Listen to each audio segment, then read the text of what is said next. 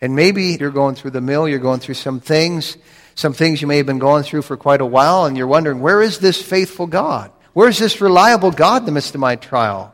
Well, in 1 Peter 4 and in verse number 19, it says, "Wherefore let them that suffer according to the will of God commit the keeping of their soul to Him in well-doing as unto a faithful Creator." Our God is faithful. Our God is reliable. He is reasonable. He is a rewarder. And He is righteous. What a heavenly Father we have.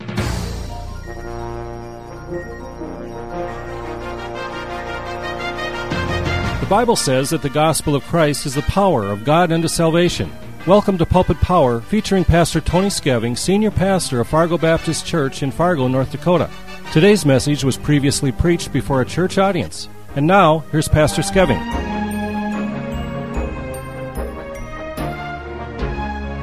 Let's take our Bibles, please, and turn to Zephaniah chapter 3. That's right, Zephaniah chapter 3. Genesis, Exodus, Leviticus, Zephaniah, right? It's, I'll give you a hint, after Habakkuk, okay? That narrows it down. Oh, if you need more of a hint, Habakkuk is after Nahum. So you're practically there right now, right? But anyway, Zephaniah chapter 3. I remember when I guess my daughter was a few months along, and her and her husband had an ultrasound, and I saw for the first time the ultrasound of my grandson. And that was followed, I think, by an audio a short time afterwards of the heartbeat, and then there were, of course, pictures when the baby was born, and then there were more pictures the next day, and more pictures the next week, and more pictures the next month. And honestly, there has probably been somewhere around a zillion pictures, I think, taken of him. But what that says to me is, obviously, the parents are proud of their child. And the point with that is this: we have a heavenly Father. And I want you to see from this passage and others today that He loves His kids and He is proud of His kids. In fact, here's an amazing verse in Zephaniah chapter 3, verse number 17. "The Lord thy God in the midst of thee is mighty. He will save. He will rejoice over thee with joy. He will rest in His love. He will joy over thee with singing." Wow. We have been in a little series entitled, "What a Heavenly Father We Have." What a Heavenly Father we have. We're going to talk more about that, but let's pray first. Father, we come before Thee at this time, overwhelmed by the fact You would condescend to even acknowledge us, much more love us, and feel this way about us as we read in this verse. Help us, dear Lord, to get a scriptural aspect of what we mean to Thee, and Lord, may it change perhaps an erroneous impression that we have of Thee. We ask this now in Jesus' precious name. Amen. You know, the average person, if you ask them what they think of God, they would say, well, we know He's holy and He's high and He's just and He punishes sin, and they would paint that picture of God. And there's not anything unscriptural with that, but it's only one side of God. And if you find somebody like that, it's normally the same person who thinks that God is unapproachable and He's distant and He's aloof and He stiff-arms us and He really is too high and holy to mess with us, and He's untouchable. And as a result, the average person has a robotic relationship with God. They don't know Him intimately and closely, but God made us originally in His image. In fact, we find in Genesis 1 that the Trinity gets together and says, "Let us make man in our image after our likeness." And so in some way we're like God, and in some way God is like us. May I say there is this human side, and please know I have tongue in cheek when I say it, but there's this human side of God because He made us like He is. And it's not that God is like us, but we're like God. So we can look at some of the qualities we have and find them in God because God made us in His image. There are similarities, and it's more than just the Trinity. I mean, we are a Trinity, body, soul, and spirit, and God is a Trinity, Father, Son, and Holy Spirit, but there's so much more to it. There's so much more about us that parallels God. And it would really help us to understand God if we look at some of those things. God loves His kids. God thinks about His kids. Speaking of the ultrasound, I remember, and of our 5 children, we only had an ultrasound on the last one. And I remember seeing that ultrasound. I remember seeing that silhouette and thinking when she was born how much she looks just like that ultrasound. She looks like me, by the way, but that's another sermon. But anyway, she's coming up tomorrow on her 16th birthday, my youngest. It's been a rough week with a lot going on, and earlier on today, the Skevings were trying to figure out how to squeeze in some little kind of a celebration someplace, and there was just nowhere. We finally found it tomorrow night at about 9 o'clock. We'll try and get together and do something, but we were working on getting all the arrangements worked out, and my daughter overheard us, and I turned to her and I said, "You don't have to wonder if you're loved, do you?" And she said, "No." She doesn't have to wonder if she's loved. Kids shouldn't have to wonder if they're loved. We feel that way about our kids. But imagine God feeling that way about His kids. God feeling that way about you. You say, "Well, that's too human, Pastor." But wait a minute. Again, we were made in His image. Genesis 1, we find out God says, "Let us make man in our image after our likeness." And so there are some things that we can connect here. And one is that God is a father. God is a father. There's no mistaking that. As you study the Bible, you find verses like Deuteronomy 32:6. It says, "Is not He thy father that hath bought thee? Hath He not made thee?" Notice it says, "Is not He thy father?" Even in His role as creator, we find Him identified in the Bible as a father. Isaiah 64:8 says, "But now, O Lord, thou art our father. We are the clay, and thou art our potter, and we are the work of thy hands." So He is a creator. He made us, but in that process we find He's also called a father. Now, as a father, He meets needs. Fathers meet needs. In Matthew 6:8, Jesus says, "Your Father knoweth what things you have need of before you ask Him." God knows what we need, and God meets our needs. What a heavenly Father we have. He loves us enough to do those things for us. By the way, He loves us enough to stop us when we're going in the wrong direction and to straighten us out, to turn us around. In fact, we correct our kids, and in the same way, God corrects His kids. I find God talking to David as he's getting old and soon to die and saying, "You're going to have a son, Solomon, who's going to sit on the throne, and if he commit iniquity, I will chasten him." And that sounds like, "Ew." But no, that's a good thing. I think that kids whose parents care enough to correct them know they're loved because their folks make that investment in them. And I think in the same way, we have a God who cares enough about us to make an investment in us and stop us in our tracks when we are messing up and correct us, because a good father corrects. A good father also instructs. A good father also instructs. In Proverbs chapter 1, the Bible says in verse 8, "My son, hear the instruction of thy father, and forsake not the law of thy mother." Here we find the wise man saying, "Son, hear this instruction from your dad," because a good father instructs. That's his job, to instruct. Do you instruct your kids? I think one of the greatest blessings of being a parent is being able to do that as you're driving in the car or as you're sitting at the table or whatever it might be, to be able to explain life to them. I mean, you've been around the block, they haven't. You've had experiences they haven't had. And you have knowledge they don't. And you can really give them some expertise, a wealth of it, by teaching them, by instructing them. I love doing that with my 2 daughters now that are left at home. The job of a father is to instruct. And we find here that God, as a father, instructs. He says, "Hear the instruction of thy father." It's also a father's job to guide, to steer. Hosea 11:3, God says, "I taught Israel also, taking them by their arms." I just love it when I picture it. God says, "I taught Israel by taking their arms." My grandson at this time is learning to walk. How does he do that? You take his arms. It's so precious, and guiding him in his steps by taking his arms. God says, "Give me your arms. All right, I will guide you through this. I will show you the right path to take here." Jeremiah 3:4 says, "He is our guide from our youth." Now, a good dad also exhorts, and a good dad also encourages. God does that as a heavenly father.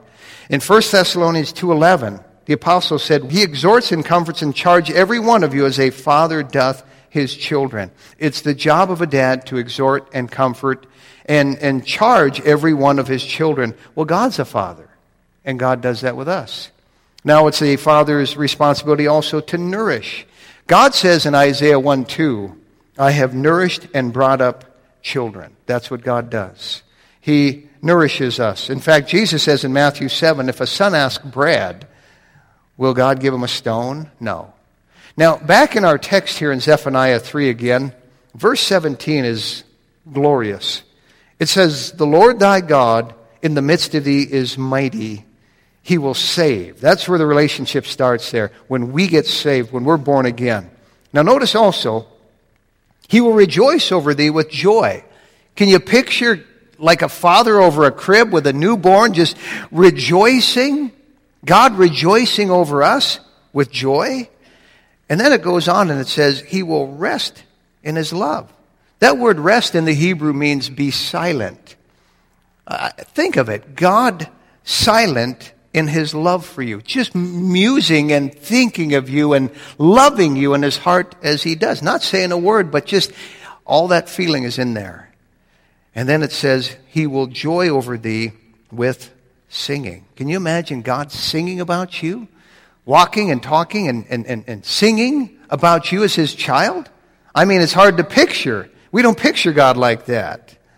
But you know, the very thought of us bringing God this kind of joy ought to warm our hearts. Because according to the Bible, he does. You know, God was a father before he was anything else. We spoke a moment ago about his creation and all that, but in eternity past, before God was anything else in relation to us, he was a father. Before creating and sustaining and redeeming and being your friend and being your comforter and a number of other things, he is a father first and foremost. We find that in the Bible. So we've had this series here, and it's really to repair any damaged impression that you might have about God. Because, well, I've said it before, the most common impression we have of God is our earthly dad. That's unavoidable. It's built in us. We're wired that way. And my dad was not perfect, but he was my hero. And I'm thankful that I had a great dad. But maybe you had a less than a perfect dad. I don't know. I've just heard a number of sad stories over the years. And there are a number of people, and they grew up in a home where that authority let them down. And so now they look at God like that. Well, he's going to let me down too. They have this skewed, erroneous a picture of God in their mind. Or maybe the first impression they were ever given about God is still stuck with them, and they can't let go of that. I know that first impressions really make the biggest impression on us quite often. I remember my first impression of God as I was being taught in kind of a religious class was that God was stern, and God was rigid. And Jesus was a little bit better, but still kind of like, nope. And the Holy Spirit is like, spooky and mystical, and you couldn't understand them. That's what we were told. But Mary, she was approachable. Or the saints, you could pray to them, and you could get to God through them. And these are people on our level, so let's work through them. Totally unscriptural. Totally unscriptural. God's not like that. Christ isn't like that. Holy Spirit's not like that. In fact, that picture of God is the same impression that Muslim people have, and I'm not saying anything they wouldn't admit to you. To them, God is very stern and angry and aloof and unconcerned with his creation, and that's really the first impression I had of God. Now, salvation can correct that, and I'm thankful for that. The Bible can correct that. Jesus said, you shall know the truth, and the truth shall make you, what? Free of erroneous thinking. So what is God really like? What a father we have. Let's talk about him. First of all, he's righteous.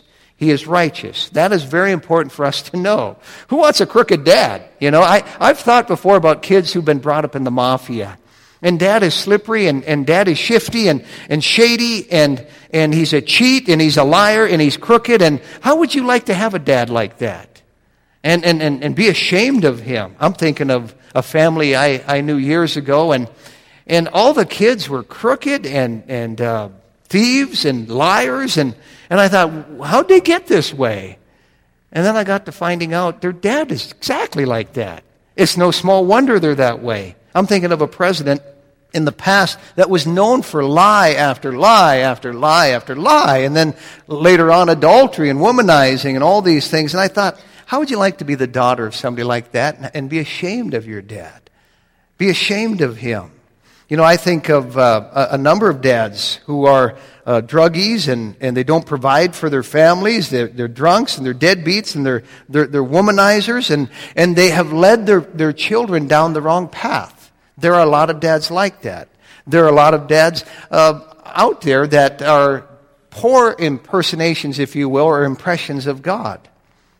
But God is righteous. Our God is righteous. In fact, turn to Psalm 99, if you would. He is good.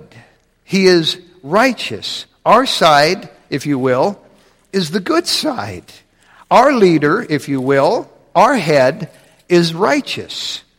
In Psalm 99, and in verse number 3, it says, "Let them praise thy great and terrible name." That means awesome or reverent name. "For it is holy." The name of God is holy. God is holy. Look at verse 5. "Exalt ye the Lord our God, and worship at his footstool, for he is holy." We have a heavenly Father who is holy. We have a heavenly Father who is righteous.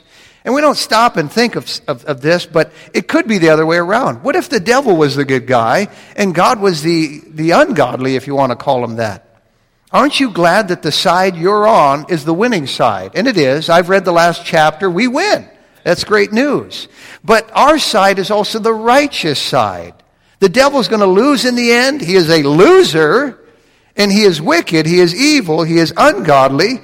I'm so glad our Heavenly Father is righteous. There are those who actually worship and follow the devil, if you can imagine that. What a dead end. God is righteous. Look at Psalm 99 again. Verse 9 says, "Exalt the Lord our God and worship at his holy hill, for the Lord our God is holy." We have a holy God. We have a righteous God. We have a God that when Isaiah got just a glimpse of him in Isaiah chapter 6, he heard this holy, holy, holy, and he felt his sinfulness. God is righteous. Exodus 15:11 says, "Who is like unto thee, O Lord? Glorious in holiness." Glorious in holiness. In fact, Habakkuk 1:3, I thought of having you turn there too, but Habakkuk 1:13 actually says of God, "Thou art of pure eyes than to behold evil, and canst not look on iniquity." God is of pure eyes than to behold evil. You know why the sun went down when Jesus Christ was hanging on the cross? Because Christ took our sin upon himself. And God is of pure eyes than to behold sin. That's why Christ said, my God, why hast thou forsaken me?" God had turned his back on his own Son because his Son became sin. He took our sin. The Bible says of God, he's of pure eyes than to behold sin, and he canst not look on iniquity. God is righteous. Remember when the rich young ruler came running to Christ, kind of slid in on his knees and said, "Good master, what shall I do to inherit eternal life?" Remember when Christ said, "Why callest thou me good?" Was he inferring that he wasn't? No. There are some, the cultists, who say, well, he says right there, he's not good. No, he didn't say that. Christ is sinless. He's flawless. He is faultless. He wasn't saying that at all. He was simply making a point. "Why callest thou me good? There's none good but God." He was actually saying, I'm God. He was proclaiming his deity there. But he made a point in the process that God is good. God is righteous. God is holy. Look back in Psalm 89 if you would. Now maybe your dad wasn't so righteous, so holy if you will. Let me just say this. Parents, start a generation of righteousness to where at least your kids will be able to say, well, my dad was good. My dad was holy. My dad was righteous. There was a story I heard about a dad who had 3 sons. This claimed to be a Christian home. And those sons were out playing in the woods, and they found this all-black dog, a Labrador, except for 4 white hairs on his back. And he was just wandering around, so the boys brought him home, and they said, "Dad, can we keep him?" His dad said, "Well, I guess. We don't know whose dog he is." Well, word got around the neighborhood whose dog it was, and it was a lady there, and she heard that the dog was at this home of this guy, and his 3 sons had taken him home. So she went there, knocked on the door, and she said, "I hear you have my black dog." Or actually she was coming, and the dad, before she got there, removed the 4 white hairs. So that when she came in, the dog recognized her, but he didn't have the hairs on the back that he was supposed to. And the boys kept the dog because she couldn't find those hairs. But the dad lost the sons because of his slipperiness, because of his shiftiness. You know, in contrast to that, I heard a dad, he raised 3 sons, all turned out to be preachers. When the dad died, there was this preacher friend of the whole family who came to this reunion. And at the reunion, he said, "Boys, you had such a godly heritage. What was the secret of this home?" And the boys all looked at each other and winked and said, "We can show you." They took that man upstairs to the attic, and there in the attic there was a chair in the corner, and next to the chair in the corner there were 2 grooves worn into the floor, into the wood. The grooves were where the dad had knelt many, many times and prayed for those boys as well as other things. And in the process, it actually worn away at the wood there, and they said, "That's the secret. That's the secret." A godly dad. You know, my pastor used to say his dad many times would be seen in the home reading the Bible with a tear in the corner of his eye. We need to leave a godly heritage for our children. I was thinking of Brother Clayton when he was here recently, and he's getting up there now, and you just don't know how many years he has left. But I think of what a godly heritage he's left behind. And his kids love him, and his kids respect him because he's been a holy and a righteous man all these years. Our Heavenly Father is righteous. Let's represent God well. In Psalm 89 and in verse number 14, the psalmist says, "Justice and judgment are the habitation of thy throne." Notice, God, you're just, you are right. Justice and judgment are the habitation of your throne. Look in Psalm 108, if you would. Our God is righteous. In fact, the Bible says he cannot lie in Titus 1:2. It's impossible for God to lie. Hebrews 6:18. That is how righteous our God is.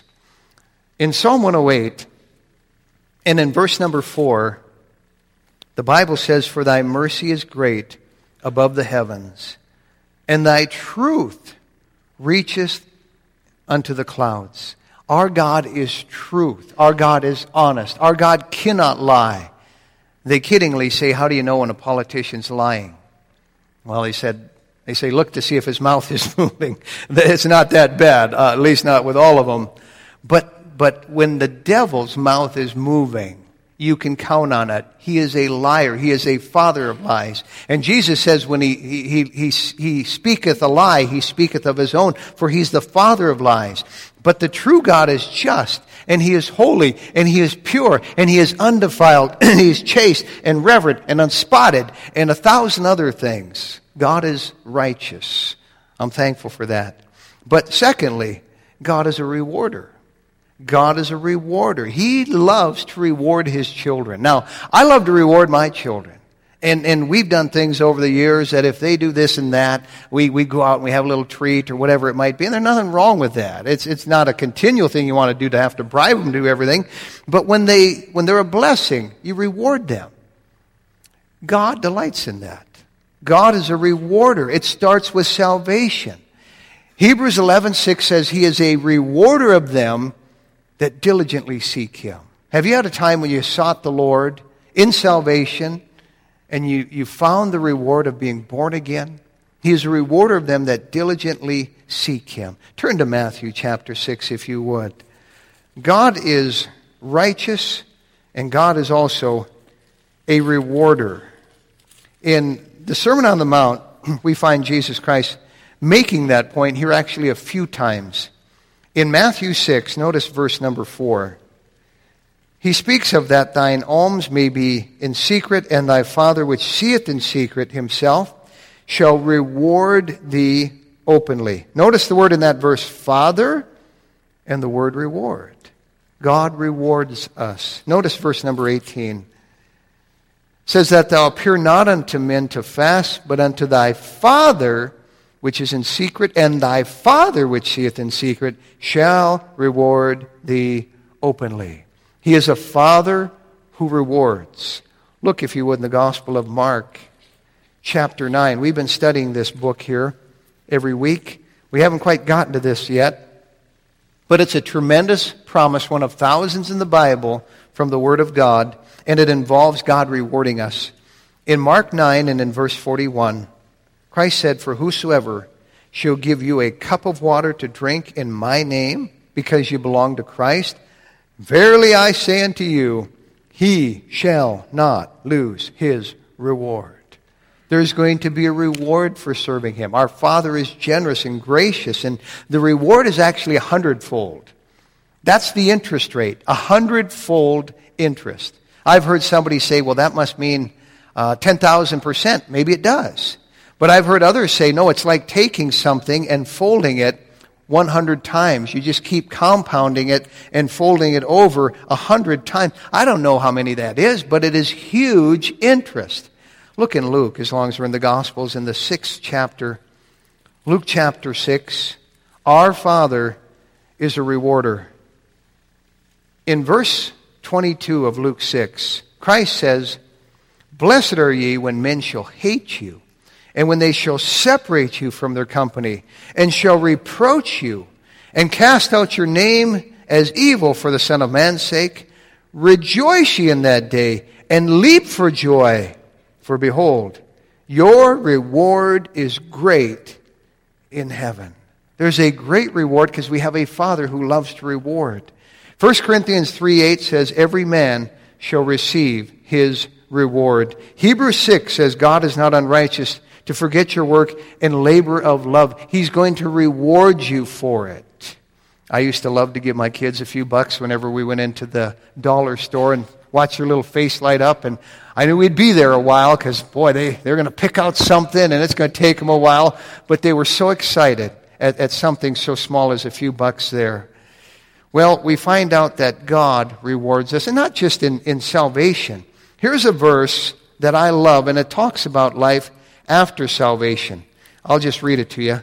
Romans 8:32 says, "He that spared not his own Son, but delivered him up for us all, how shall he not with him also freely give us all things?"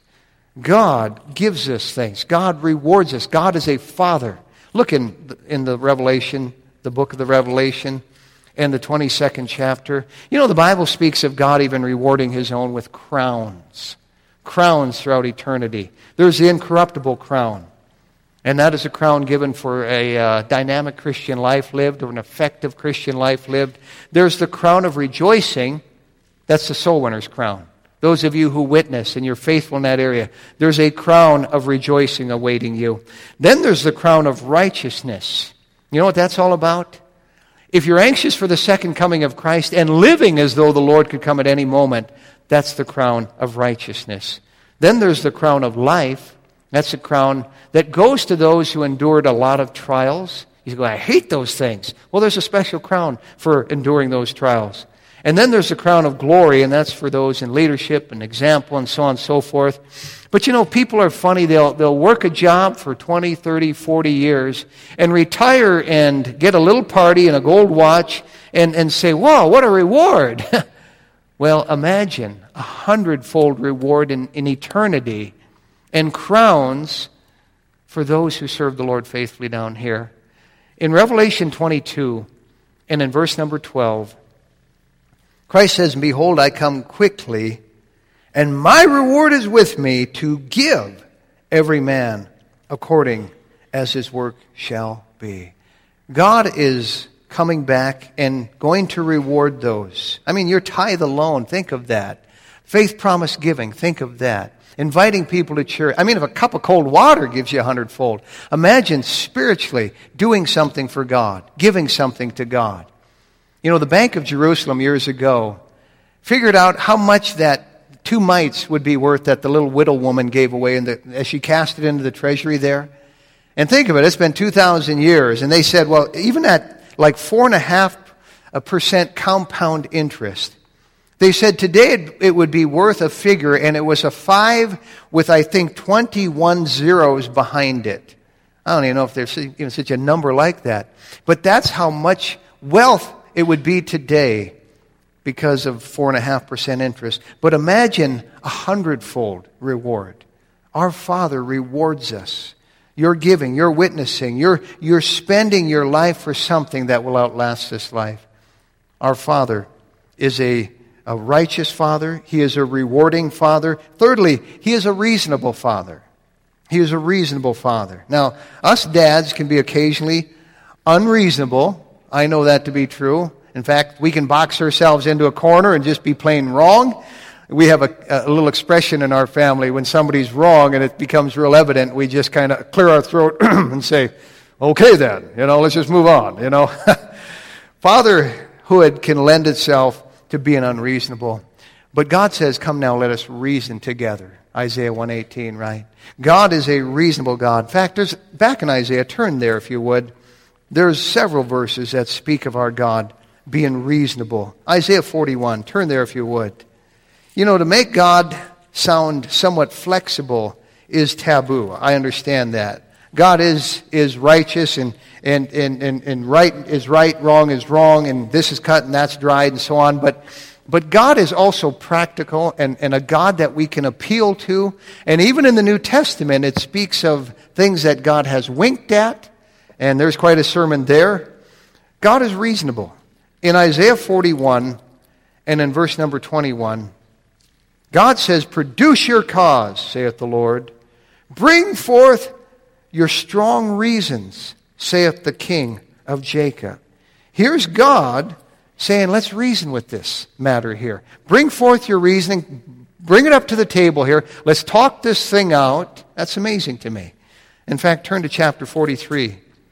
In Isaiah 43, and in verse number 25, God says, I, even I, am he that blotteth out thy transgressions for mine own sake, and will not remember thy sins. How reasonable is that?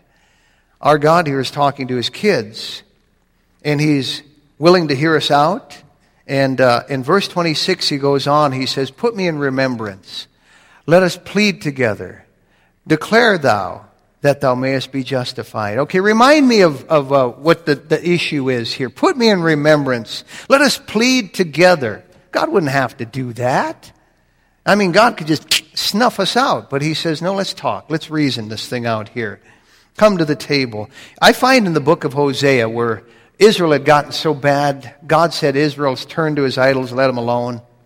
But then you read on in Hosea, and it's like God's heart is kindled as he muses about the past history of his people.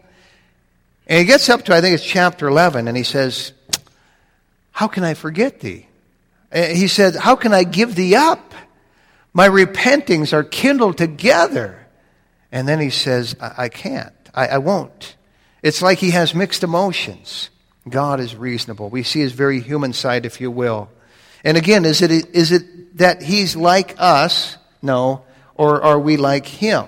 Yes. God is willing to reason with us. Ezekiel 18, if you would turn there, we find once again that God can be appealed to. He is reasonable. He's appealing or appealable. In Ezekiel chapter 18, and in verses 31 and 32, notice, cast away from you all your transgressions, God says, whereby you have transgressed, and make you a new heart and a new spirit. For why will you die, O house of Israel? For I have no pleasure in the death of him that dieth, saith the Lord. Wherefore, turn yourselves and live ye. Here's God making an appeal. God being reasonable. Romans 10:21 says, all day long, God says, I have stretched forth my hand to a disobedient people. There you find God being reasonable and appealing. In Proverbs 1 and in verse number 23, God says, turn you at my reproof. Behold, I will pour out my Spirit unto you. I will make known my words unto you. God says, turn you at my reproof, please. God is slow to anger. God is quick to forgive. God punishes us less than our iniquities deserve, and it's a last resort. He's not an ogre. He's not a dictator. He's not a tyrant. In fact, he is faithful to not allow us to be tempted above that which we're able. God is reasonable. And he even says, faithful is he that calleth you, who will also do it. If you're overwhelmed, God will do it for you. We have a God that even wanted to relate so much to us, he sent his Son to die on the cross for us. And he was in all points tempted like as we are, of course, yet without sin. We have a very, very reasonable God. And then finally and quickly, he is reliable. He is reliable. I heard about a fella, his name was Lee Fortier. He lived in Quebec. And for 52 years, every church service, he rung the bell without missing one time. And we would say, well, that's reliable. Well, we have a God who is reliable. In fact, turn back to the Psalms quickly here, if you would. Psalm 36. I'll just give you a few verses, and then we'll close. You know, the Bible speaks of thy faithful God, who is faithful unto 1,000 generations, keeping commandments unto 1,000 generations. God is faithful. God is reliable. In Psalm 36, look at verse 5. The psalmist says, thy mercy, O Lord, is in the heavens, and thy faithfulness reacheth unto the clouds. God's faithfulness reaches into the heavens. Notice in Psalm 89, if you will. This Bible has over 7,500 promises in it, and God has been faithful and reliable to keep all of them.